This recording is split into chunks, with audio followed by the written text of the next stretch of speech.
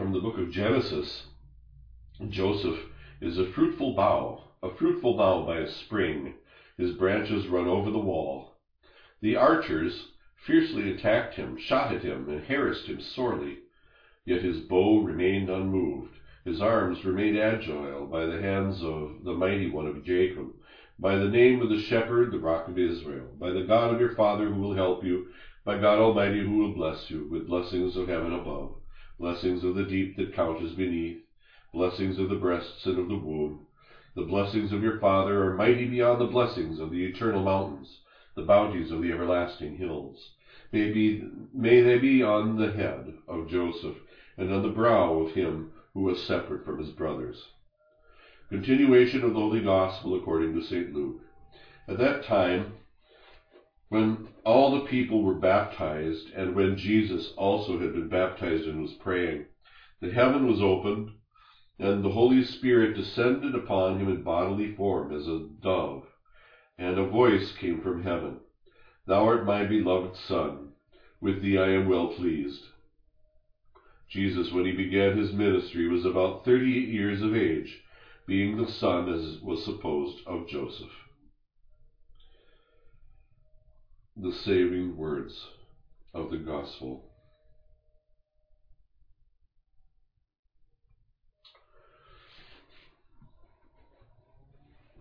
Today I'm celebrating a votive Mass in honor of St. Joseph, because it's Wednesday, it's his traditional day.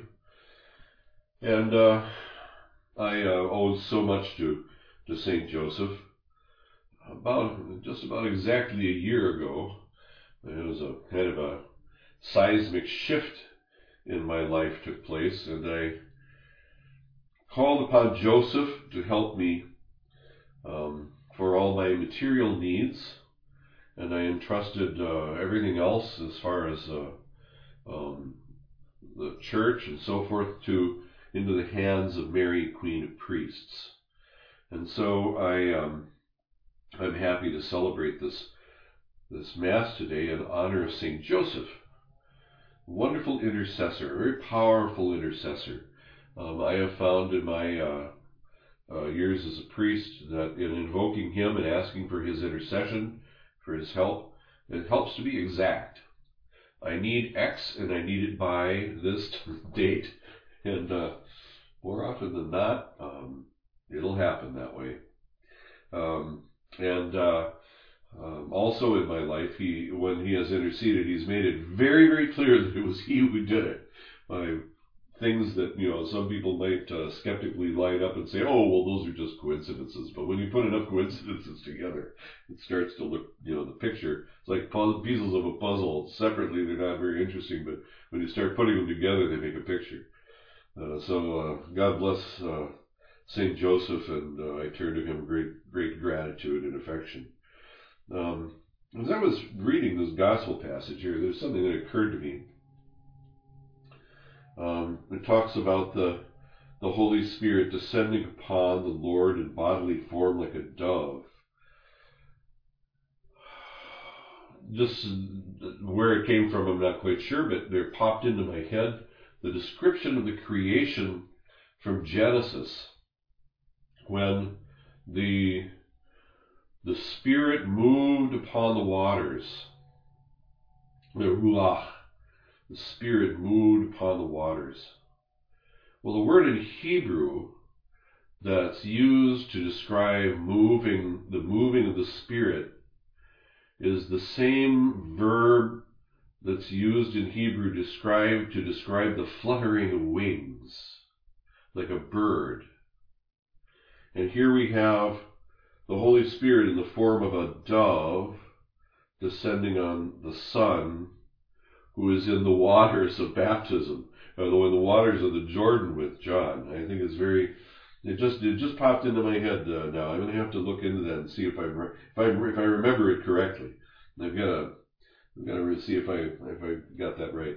Anyway, I wanted to share with you something. There's a new book out by a fellow named Kennedy Hall, printed by Tan.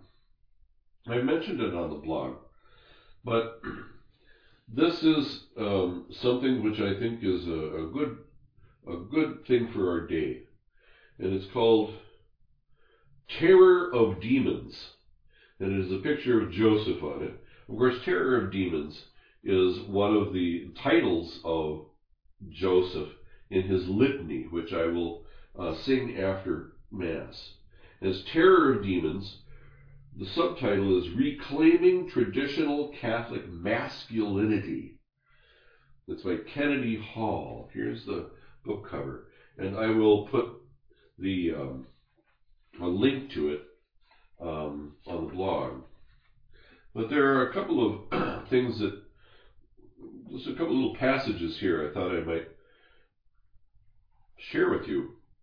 And it says in here, and warning the reader, and warning you too, if you're interested in reading this book, he says, before you begin reading, it is necessary to understand something. The devil will not like you reading this book, and he will come after you. Even in the writing process, I encountered constant resistance. You know, just stepping out of the text here for a second, there are a couple of times when I have had an intention for one of these masses, and I've sent out the link and so forth, and then all sorts of terrible things start happening, like tech problems and things like that. You know, little like diabolical party tricks to try to, you know, shake me or get me off my game, or frustrate me or distract me or whatever. All sorts of things start piling up, especially when it's been something really important. And this is the way the enemy works, to try to get you off your game. And it's usually just, you know, kind of party tricks, you know, silly stuff, you know, kind of puerile stuff. He says anyway, even in the writing process, I encountered constant resistance. This book will help you go from the highway to hell to the narrow path. If you are already on the narrow path, it will help you supercharge your steps on the stairway to heaven. The devil hates virtue. He hates losing souls to God, and he wants to keep you in a state of mortal sin or spiritual complacency. Once he realizes that you are kicking things into high gear, he will throw many tantrums, and so will his legions. Prepare yourself. Please say a Hail Mary for the author. That's a good thing to do. Because of this impending attack, you need to make 3 fundamental commitments as a baseline. And I won't read all of them, but the 3 fundamental commitments are: make the rosary a daily habit, get all the evil images out of your life. This means all of the evil images. And thirdly, make a good examination of conscience and go to confession as soon as possible. And I really can attest that is a very important one. And, well, I think I have another passage here. Maybe I can save that for another day. The 3 things that he's talking about are very good. And they involve a discipline, don't they? Because, you know, saying a daily rosary requires some discipline. And then the other 2 things require an examination of conscience. You need to determine, first of all, what there is in your life that might be an occasion of sin. And therefore you have to examine your conscience to see what your faults are, what your principal faults are, what your inclinations are. And then you have to make objective and subjective decisions about the things in your life.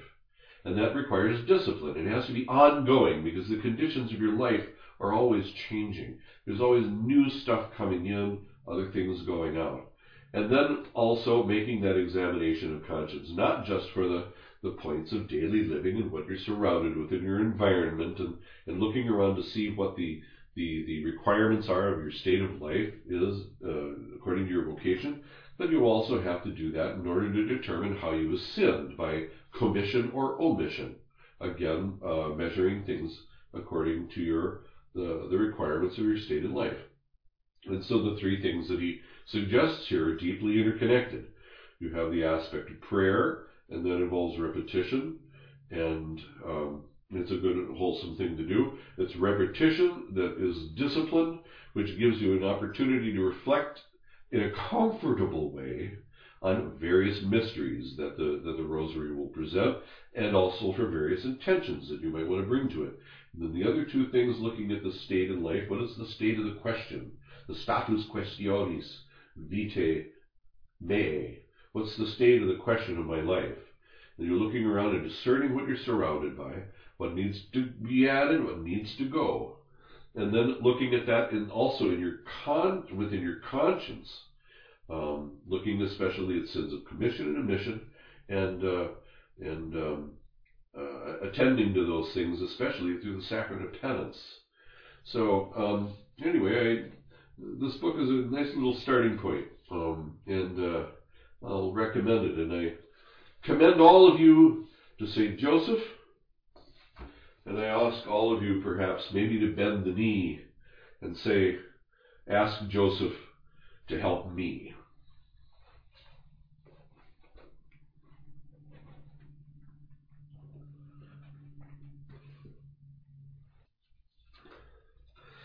Kyrie eleison, Kyrie eleison, Christe eleison, Christe eleison, Kyrie eleison, Kyrie eleison, Christe audinos, Christe audinos, Christe exaudinos, Christe exaudinos, Pater de celis Deus miserere nobis, Filii Redemptor mundi Deus miserere nobis, Spiritus Sancte Deus miserere nobis, Sancta Trinitas unus Deus miserere nobis, Sancta Maria ora pro nobis, Sancte Joseph ora pro nobis, Prolis David inclita ora pro nobis, Lumen Patriarcharum ora pro nobis,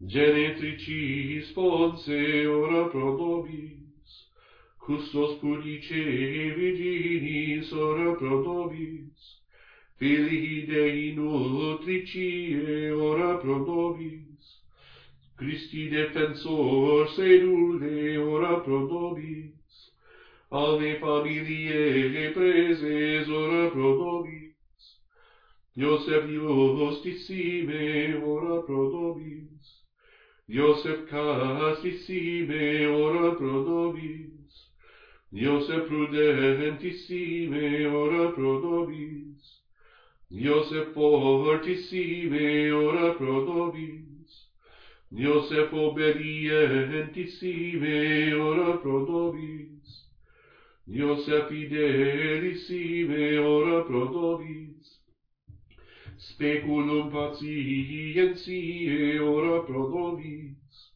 Amator paupertatis ora pro nobis, Exemplaro pipicum ora pro nobis, Domestice vitae decus ora pro nobis, Custos virginum ora pro nobis, Familiarum columen ora pro nobis, Solatium miserorum ora pro nobis, Spese grotantium ora pro nobis, Patrone morientium ora pro nobis, Terror demonum ora pro nobis, Protector sancte ecclesiae ora pro nobis, Agnus Dei, qui tollis peccata mundi, parce nobis Domine.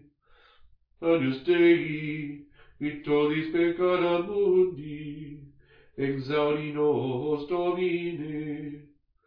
Agnus Dei, qui tollis peccata mundi, miserere nobis. Constituit eum Dominum Deus Sue, et Principem nominis possessionis Sue. Oremus. Deus qui in famili providentia beatum Iosef sanctissime genicitis Tue sponsum eligere dignatus es, preste quesumus, ut curem protectorum veneramur in terris, intercessorum abere veneramur in celis, qui vivis et regnas in saecula saeculorum.